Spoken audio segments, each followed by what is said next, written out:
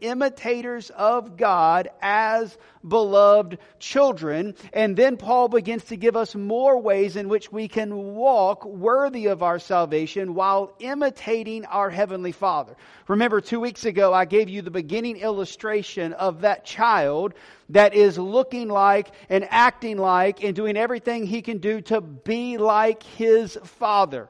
Because young children look up to their fathers. They want to be like their dads until they get old enough, like Noah, that they realize their dad's not that cool anymore and they no longer want to be like their fathers, right?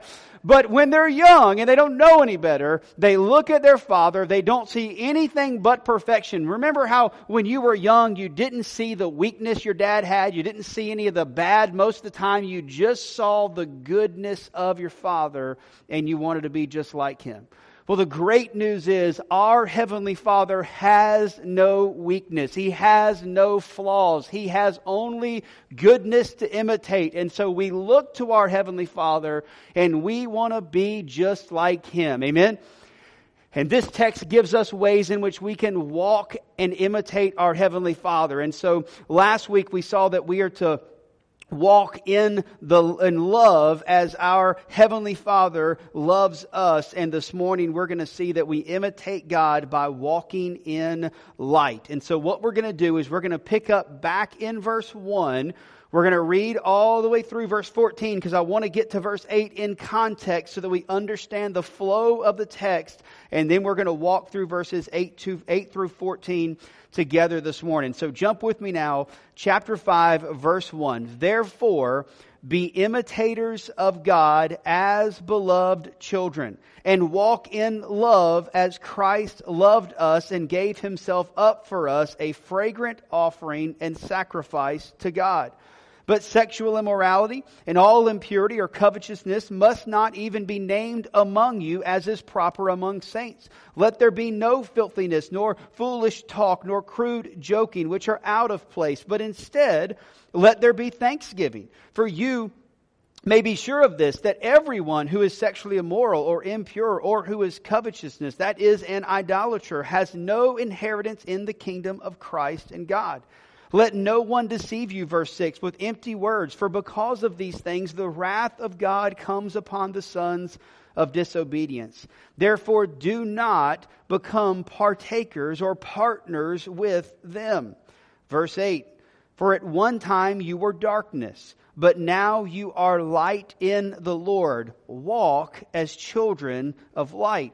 For the fruit of the light is found in all that is good and right and true. And try to discern what is pleasing to the Lord. Take no part in the unfruitful works of darkness, but instead expose them. For it is shameful even to speak of the things that they do in secret. But when anything is exposed by the light, it becomes visible. For anything that becomes visible is light. Therefore it says, awake, O sleeper, and rise from the dead, and Christ will shine on you. Let's pray. Lord, again, we just thank you for the opportunity that we have together today to walk through this text. Lord, I pray that you would be glorified, that you would be honored, and that your will would be done in us and through us as we try to imitate you by walking in light. Lord, I pray that by the end of this message, we would understand exactly what that means, how we can accomplish that by following our Lord and our Savior, Jesus Christ. Lord, enable us to understand and enable us to apply this text into our own hearts and lives. It's in your holy name that we pray. Amen. Amen. Well, again, in the text, we're going to see three ways in which we can imitate God by walking in light. Number one, we walk in the light by demonstrating the fruit of light. We walk in the light by demonstrating the fruit of light. Now notice in verse 8, I want you to notice who we were versus who we now are. For at one time you were darkness. Notice it does not say at one time you were in darkness, but it says that at one time you were darkness. And what Paul is pointing out to us is that at one point in our life, we were alienated from God. We were sons of disobedience and children of wrath. There was none good, no, not one. That's who we are or who we were apart from Christ. Amen? We were darkness. We were dead in trespasses and sins. But notice in verse 8, that's not who we are any longer. Notice what it says in verse 8. It says, for at one time you were darkness, but now you are light in the Lord. Again, notice that we're not in the light. We are light. We are light in the Lord because of the work that Jesus Christ has done in our heart and our lives. Now, in order to understand all the symbolism between light and darkness, we have to go back to where this is introduced to us in the Gospel of John. And so listen with me as I read John chapter 1, verses 4 and 5. Speaking of Jesus, John says this, in Him was life, and the life was the light of men. And the light shines in the darkness, and the darkness has not overcome it. Then in verse 9, John continues and says, the true light, Jesus, which gives light to everyone, was coming into the world. In other words, John helps us to see the symbolism here that Jesus is the light of the world, or He is life to mankind. And so when we see the word light and darkness in this text, light is referring to the eternal life that we have through Christ, and darkness is referring to us being dead and separated from God because of the sin that's in our life. And so what Paul is saying with this context in mind here in Ephesians 5 is that you're no longer in darkness. You're no longer dead in your trespasses and sin. You're no longer separated from the love of God. You're no longer in darkness. You're no longer darkness. But because of what Jesus Christ has done for you, you are now light. You have been saved. You have been transformed. God has set you free from your sin. And because of that, Paul says in Ephesians chapter 5, verse 8, to walk as children of light. In other words, Paul says to live out your salvation. Prove that you're following Jesus by imitating your heavenly Father. Notice in verse 8, he keeps that same analogy of children, that we are to walk as children of light. In other words, we are to continue to imitate our Heavenly Father by walking in the light. Now the question is, what does that mean? Anytime we see symbolic terms like light and dark, and we're told to walk in light, it gets a little confusing. Because we don't really know, what does that mean? That I carry a flashlight everywhere I go so that I can walk in the light of the flashlight? Does it mean that it's unwise to walk when it's dimly lit outside? No, that these are symbolic terms. So what does it mean to walk in light? We understand walk in love. We know what it means to love people. But how do we walk in light as He is light? Well, again, remember that the term light refers to life. And that's why Paul says in verse 9, he says, the fruit of light is found in all that is good and right and true. So Paul in verse 9 gives us a glimpse of what it looks like to walk in the light. First of all, he says to walk in the light, you will exhibit the fruit of all that is good. All that is good is an all-encompassing phrase, meaning that we're to do all those good things that God has prepared us to do. As a matter of fact, keep your finger in chapter 5 and flip with me back now to chapter 2, verse 10, where Paul first introduced this concept to us in terms of our salvation. He says in chapter 2, verse 8, for by grace you have been saved through faith. This is not your own doing. It is the gift of God, not a result of works, so that no one may boast. And so he first establishes that we have been saved by the grace of God, through faith in Jesus, by God's grace. Amen? We haven't earned it. We don't deserve it. We've been saved because of God's grace in our life. However, notice what he says in verse 10. For we are His workmanship. We've been created in Christ Jesus for good what? Works, which God prepared beforehand that we should walk in them. So chapter 5, verse 9 is actually referring us back to chapter 2, verse 10. And here's what Paul's saying, is that if you want to exhibit the fruit of light in your life, if you want to walk in the light, then what you do is you do those things that God has prepared you to do. You do all the good things that God has prepared you to do in your heart and in your life. In other words, you accomplish God's will for your life. Well, in order to accomplish God's will, in order to accomplish those good works, we have to know what those good works are. Amen? That means we have to be in constant communication with God. We have to constantly be asking God, what is your will for me in this situation? What is it that you would have me to do here? We have to know the good works by being in an intimate relationship with our Heavenly Father. Amen?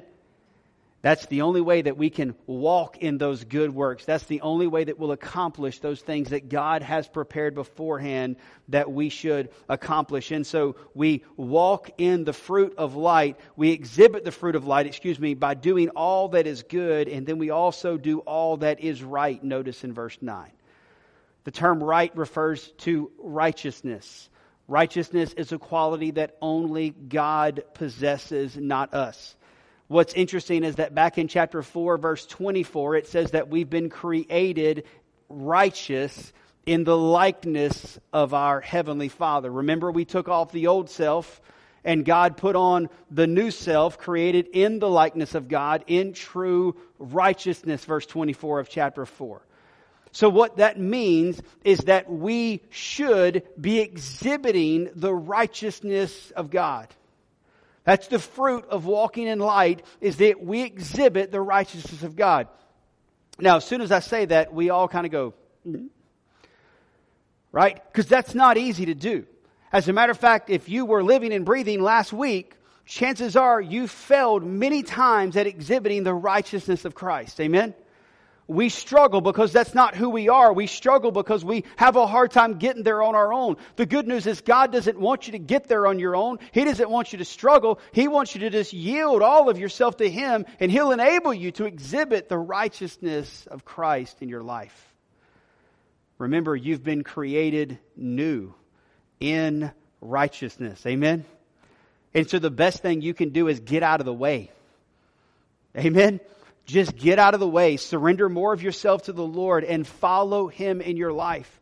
And when you do, you will begin to exhibit the fruit of light. You will begin to put off the light of Jesus in your life so that you will shine brightly. Again, notice back in verse 8, we're not reflectors who reflect the light. We are the light. Jesus lives in us through the Spirit. Amen? So it's not that His light shines on us and reflects off of us. His light is in us. And so as we follow Jesus, we exhibit light on our own.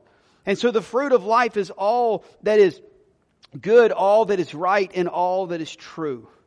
Truth is found ultimately in God and His revelation to us. To exhibit truth means that we stand on the truth of God's Word and we live out that truth in our everyday life. What is true? This is true. Amen? And in a day and age where discerning truth is becoming more and more difficult, I want to encourage you to stand on that which we know to be true, which is the Word of God. Amen? Listen, you can flip on any channel, any news, any outlet, any website. All will claim a different truth than what is actually true. And if you're like me, sometimes you go looking, trying to figure out what is true because you have no way of knowing. Right? Everybody says this. And where do you even go to find truth? I know where. You go to the truth of God's revealed Word. You plant your feet firmly on the Word of God. You plant your life firmly on the truth of God's Word, and nothing else matters.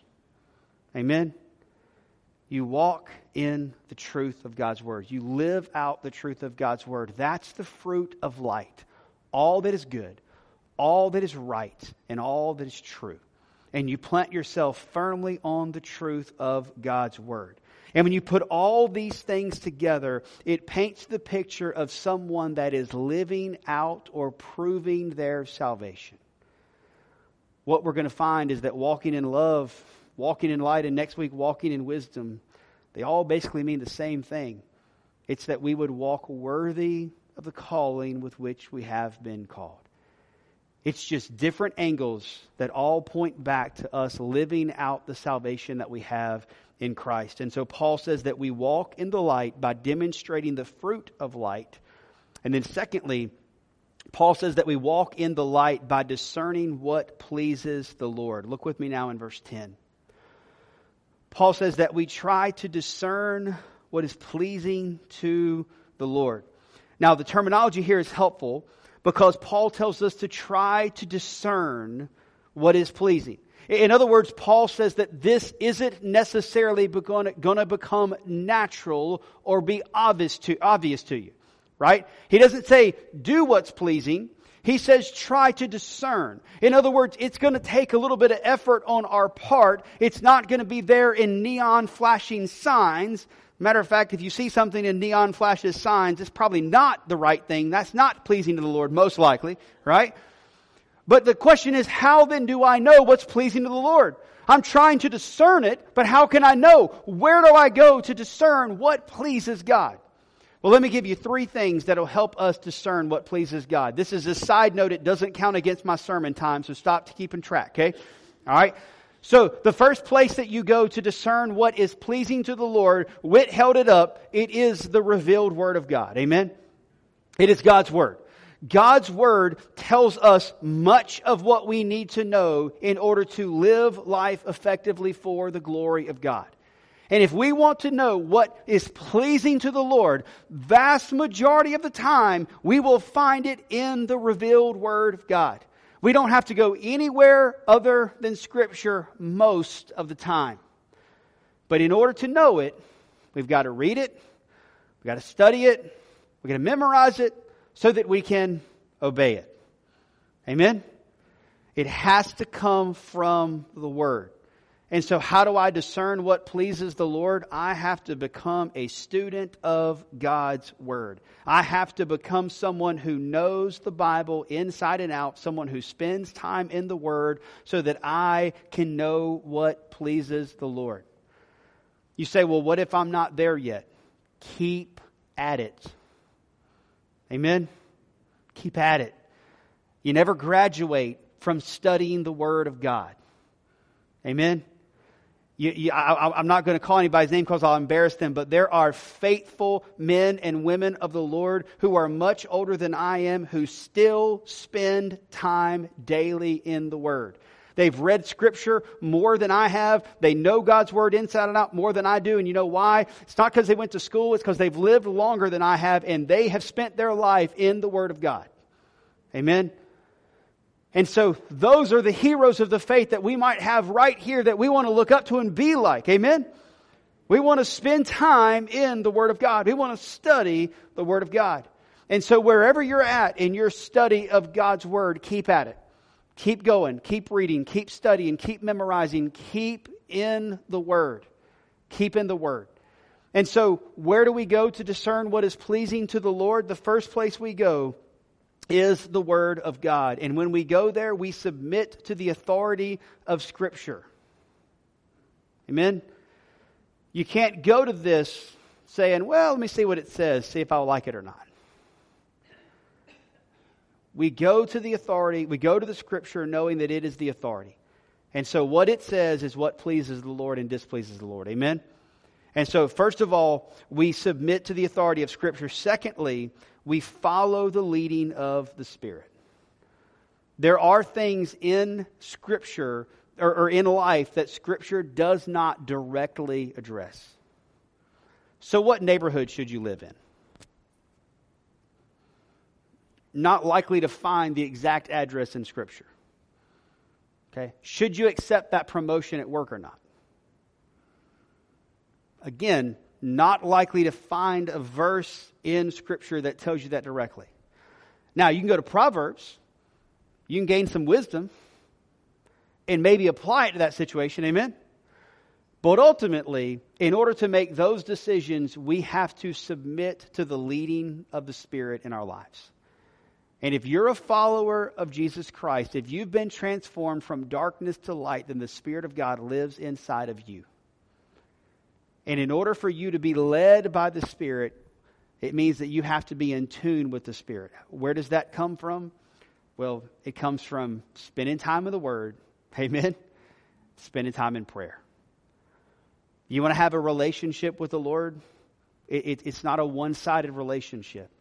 You don't get to do all the talking, but you also don't get to do only the listening. You do both, right?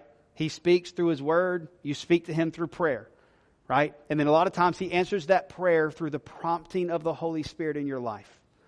Now, when the Spirit leads, you always make sure that it is in line with Scripture. Amen? One of our favorite youth camps is Ichthus up in Bryson City, and the director of that camp will oftentimes say this: is it the Spirit or is it bad pizza? Right? Sometimes you feel like the Spirit's leading you to do something and it's not God, it doesn't line up with His Word. That's bad pizza. Right? Leave that alone. But if the Spirit is leading you to do something that lines up, that's not contradictory to Scripture, and you've prayed about it, you've felt led to do it, then that's the Spirit guiding you into all truth. And so we submit to the Spirit in our lives. We read Scripture, we pray, and we make sure, if we're going to be led by the Spirit, that we have confessed sin in our lives and dealt with sin. Spirit doesn't speak when there's sin in our lives. We got to get sin. We got to deal with sin by confessing our sins so that Spirit can speak. And then what Jesus says in John 16 verse 13 will be true in us. Jesus says in John 16:13, when the Spirit of truth comes, He will guide you into all the truth. For He will not speak of His own authority, but whatever He hears, He will speak, and He will declare to you the things that are to come. It is an awesome thing to be led by the Spirit in your life. It is an incredible thing to know that God has encouraged, prompted, directed you to do something through the Holy Spirit. And so, how do you know what's pleasing to the Lord? You spend time in the Word, right? You submit to the Spirit. And then thirdly, you get help from the body of Christ. One of the things that I think Corey Ickes helped me see better than I had seen it before was the necessity of the body in discerning God's will for a member of the body. And what he meant by that wasn't that God's going to tell you what I ought to do. Let me make sure you clearly understand that, okay? God's not going to reveal His will for my life to you. That's not going to happen. Okay? It's not going to happen. And I don't know how many times I've had somebody come up to me and say, you know what you ought to do? Please tell me what you think I ought to do. Right? That's not how God works. God's going to reveal it to me, and then as I seek counsel, God is going to use the body to confirm His will to me.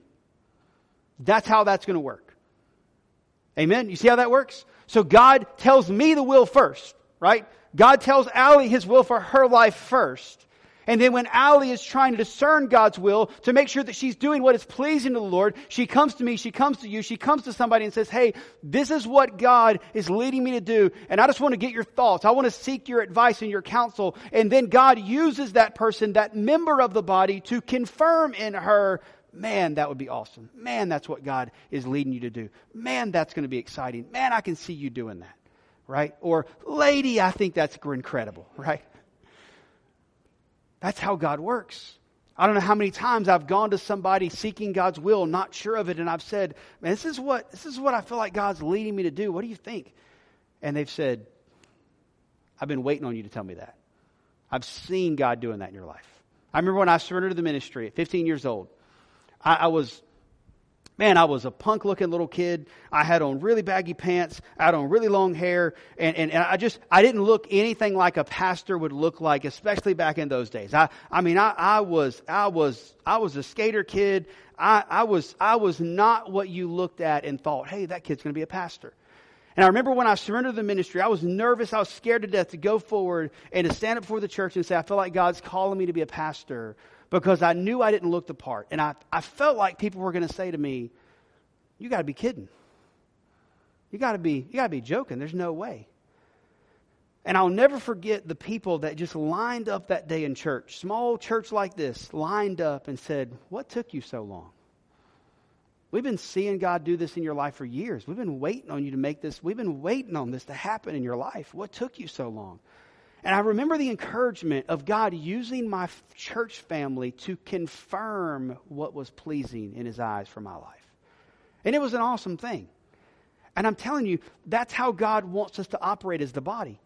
So how do we know what's pleasing to the Lord? We submit to the authority of Scripture.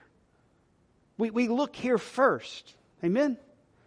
And then we allow the Spirit of God that lives inside of us to guide us into all truth when it's not clearly revealed in Scripture. And then in those moments, especially when we just want to be certain, we latch on to the church family that God's blessed us with. And we confirm and we counsel and we ask people and let them help be God's mouthpiece to confirm His will into our lives. Amen? And so we do what is pleasing to the Lord.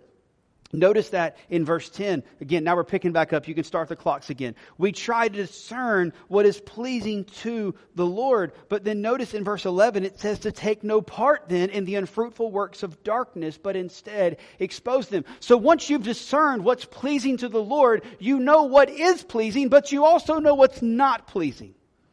Amen? You know that this is pleasing to God. These are the good things. This is light. And all this back here is darkness. And so Paul says that you're to, number one, avoid those things. He says don't even let those things be named among you. Have no partnership with them, remember? But he also says that we're supposed to expose them. We're supposed to take that light, flashlight if you will, and we're supposed to shine it out into the darkness and expose it. This past week we were on vacation. And we were actually out in the mountains, and there was a lot of deer that were out behind the place where we're at, which Noah and I just absolutely loved. And there was this one deer in particular that was still in velvet, little 6 point, probably going to grow in maybe an 8 or a 10. He's pretty big looking deer, just hadn't fully developed yet his antlers. And he's bedded down right behind where we stayed on the balcony. And so every night, Noah and I would go out and break the law, and we would spotlight for deer, right? It was fun. It was all right. We didn't have a gun with us, so I think it might be okay. In Virginia, maybe. And so Miss Brenda's going, no, probably not. They've been in Virginia a lot more than I have, so I'll take her word for it. So we took the light, and we would turn it on. It's a bright light, and it would just penetrate the darkness. And it exposed everything that was out there. You could see deer. You could see any movement, anything out there, that light exposed the darkness. Paul says that's exactly what we're supposed to do. We're to expose the darkness.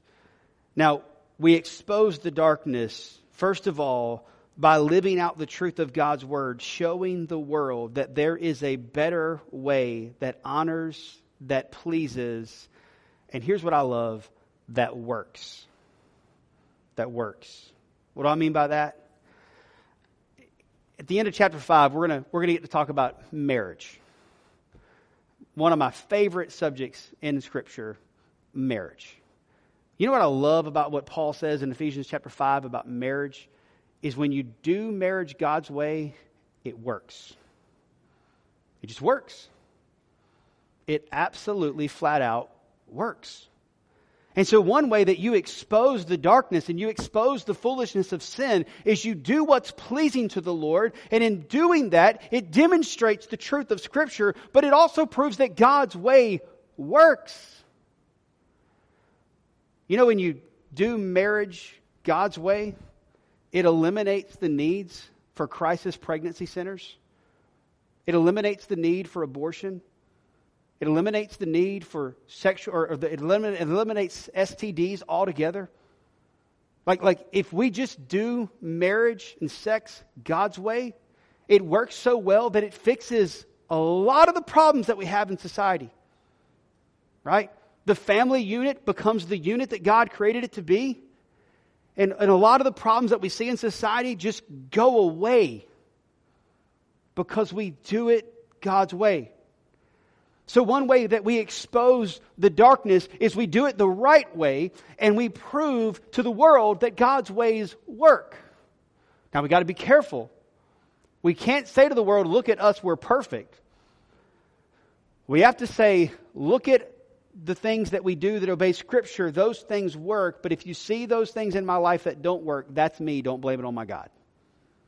And we also have to be quick to confess those things and reconcile those things and fix those things. Amen? And so we expose it by living out the truth, but then we also expose it by gently telling others that sin is sin.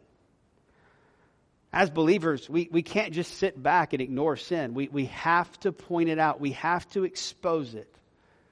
We've got to expose it in each other's life, holding one another accountable, and we have to expose it to the lost and dying world. Now, be careful. The way in which we expose it must be loving, and it must be in a way that benefits the gospel, not causes people to think that believers are hateful and don't love them. You understand what I'm... There's a lot of people that try to expose darkness in really hateful ways that just push people further and further away from the gospel. That's not what God wants. We expose the darkness by lovingly shining light and by demonstrating and explaining the truth of God's word. Not because we know better, but because He knows better. Amen? And so we walk in the light by demonstrating the fruit of light, and then we walk in the light by discerning what pleases the Lord. And then thirdly, we walk in the light by sharing the light with others. Now, verses 13 and 14 are confusing. As a matter of fact, many commentators have a hard time kind of working through verses 13 and 14. And I want us to read them together to make sure we understand what exactly Paul means in verses 13 and 14. Because he says this, after calling on believers to expose the darkness. Why? Verse 12, because it's shameful to even speak of the things that they do in secret. Paul says there's a lot of wickedness that's going on in the world that's shameful. Then in verse 13 he says, but when anything is exposed by the light, it becomes visible. And then he continues on and says, for anything that becomes visible is light. Now, if you're not careful, the way the text reads there, it almost reads as if you shine a light on the sin, and the sin sees the light, then the sin stops being sin. It becomes visible, and what's visible becomes light. And that's why commentators get confused on how to figure out what Paul means here. But when you take this within context, what Paul is describing here is what happens when you expose sin to the world. First of all, when sin is exposed, when light is shown into the darkness, people begin to see that sin is sin. That's what Paul meant in verse 11. Expose it. Call sin, sin. Amen? Call it sin. It's what it is. But then the other thing that happens when you expose sinfulness is it enables people to see the light, and they then can be transformed from darkness to light. As a matter of fact, isn't that what happened to us in verse 8? We were darkness, and somebody shone the light of Jesus to us. And when we saw the light of Christ, that light penetrated our hearts, and we were transformed from darkness to light. That only happens when people shine the light on us. Amen?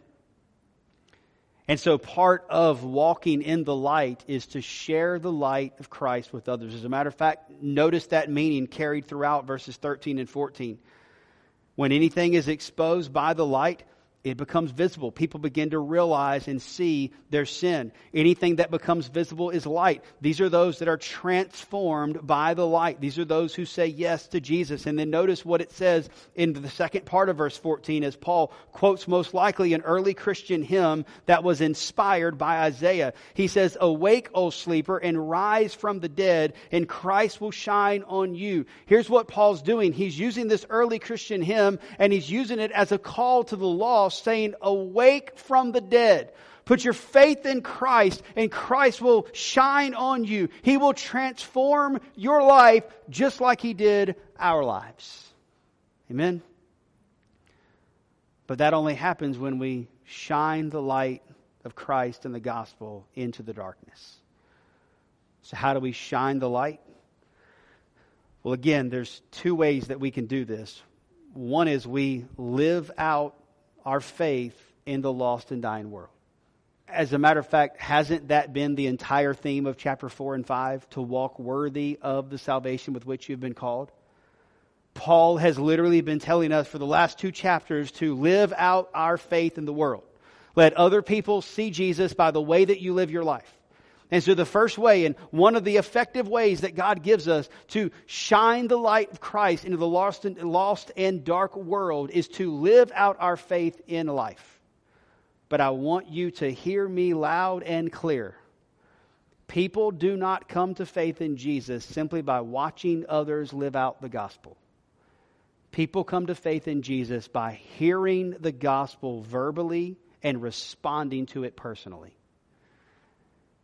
For a long time, the church has failed miserably because we have stopped at just trying to live out the gospel, and we've hoped that would be good enough, but we've been too shy and too afraid to talk about Jesus out loud. Amen? And because of that, most of us in here know that tension in our own lives. Amen? It's that I struggle with it. I'm not super evangelist. It's not who I am. I struggle with opening my mouth to share the gospel. It's a struggle for all of us. Amen? It'd be great if all we had to do is live it out or wear a t-shirt that said, trust Jesus, and that's all that God required. That's all that God needed. But we need more than that. Amen? This past week we were hiking because we're crazy. And we decided that a 3.3 mile hike that had a elevation drop far more than we now realize was humanly possible for us was a good idea to go see waterfalls where there was perfectly good pictures of the waterfall on the website we looked at. You could have just looked there and been fine, but we didn't. We decided to walk all the way down this hill. And so as we are walking down this monstrous hill for, I guess it was, I can't do the math. I'm not even going to try. We walked for half of the way. So that's what, 1 point something miles. We walked half the way down. And this was one of those where it was so steep that every time you took another step, your legs went just shaking the whole time. And it wasn't just me. It was everybody there. The legs are shaking. And then you get to the bottom to see a waterfall. And then you realize, yay, I have to walk back up the hill. Great. Right? But down at the bottom of the hill, we met this couple that was actually visiting from France, and they were there to see this waterfall, to hike in the Shenandoah, and then they were going to visit family somewhere else in Virginia. And so as we were talking to them, we were nice to them. We were explaining to them how awesome it is that they are here. We were doing our best to speak a little bit of French to them. We were showing the love of Christ to them in a visible and tangible way. We were loving. We were polite. The kids were well behaved. They weren't hanging off the side of the mountain most of the time when we were talking to them. We were doing our best to show the love of Jesus to them. And they even made the comment, man, Americans are so polite. They're just, we just love getting to meet you guys. You're so friendly and so polite and so encouraging. And we were there with another pastor and his family. And so after we showed the love of Jesus with them, we then begin to verbally express the love of Christ for them. And we begin to say, you know what? It's because of Jesus that lives inside of us. And honestly, we spend our lives trying to help people understand the truth of what Jesus Christ has done for them. And we begin to verbally share the gospel with them. Now, it was nerve-wracking, right? One, because if they got mad at me, I couldn't run away. It was uphill. I was dead, right? I'm kidding. But it was a little nerve-wracking, a little intimidating, like it always is. But as Allie had a professor that once said, it's supposed to be awkward, right? Expect the awkwardness. It's uncomfortable obedience sometimes. And you just open your mouth and you share the gospel. Now, they didn't get saved, but they heard the truth of the gospel. And I know that God will use that in their life to continue to bring them closer and closer to Him as His will kind of paves the way there. But again, we shine the light by sharing the light of Christ with others. And we do that by living it out, but we also do that by expressing it verbally. Amen? So here's what I want to encourage you to do. I want you to be bold enough to pray this. Lord, give me an opportunity to share my faith this week. Just, God, give me an opportunity to share my faith this week. God, help me to see it. God, help me to know it. And then, God, help me to go through with it. Amen? Sometimes God has to do that to get you to notice it, right? Because you're busy doing life, thinking that all this is what matters, completely ignoring the eternal life that is to come. Amen? That's all of us. We get there, and we're all doing this, and God has to go, here's an opportunity. Here's someone. So pray that God help me to see it, right? Help me to notice it, and then God help me to take advantage of it. Help me to follow through sharing the gospel. Amen? So I want to encourage you to pray that, because we're not truly walking in the light until we are shining the light to others. So, how do we walk in the light? We walk in the light by demonstrating the fruit of light. We walk in the light by discerning what is pleasing to the Lord. And we walk in the light by sharing the light with others. So let me ask you this morning, are you walking in the light? Is the fruit of light evident in your life? All that is good, all that is right, and all that is true. Are you able to discern what pleases the Lord in your life? Are you spending time in the Word? Are you yielded to the leadership and the guidance of the Holy Spirit? Are you in the church family well enough that people can give you counsel and can confirm God's will in your life? And then finally, are you sharing the light of Christ with others? Are you living out the gospel daily? And are you sharing Christ when God gives opportunity? Will you pray with me? With heads bowed and eyes closed, I know how I would respond to this message. I would respond by, first of all, feeling the conviction of God because I am not doing what I know I ought to do. And so if that's you this morning, then let me encourage you. If we confess our sins, He is faithful and just to forgive us of our sins and to cleanse us from all unrighteousness. If you feel as if you have fallen short, then confess it and ask God to forgive you. And then don't try and do better. Instead, submit yourself back to the Lord. The more we submit to Him, the more He accomplishes this through us. And so if you're here this morning and you feel the conviction of God in your life, then confess it, seek His forgiveness, knowing He will forgive, and then submit yourself back to the Lord.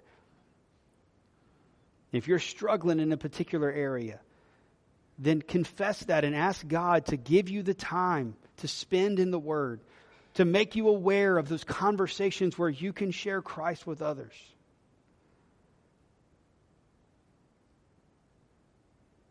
And if I was responding to this message, which I have, I would also have to respond by asking God for more boldness to share my faith. Anytime I hear a message on evangelism, I am immediately convicted and know that I could do better. And I struggle with conviction that would lead to not conviction, but feeling sorry for myself. And so I want you to avoid that. I don't want you to feel overly convicted. I want you to feel convicted where God convicts. But then I want you to know that God will use you if you will let Him.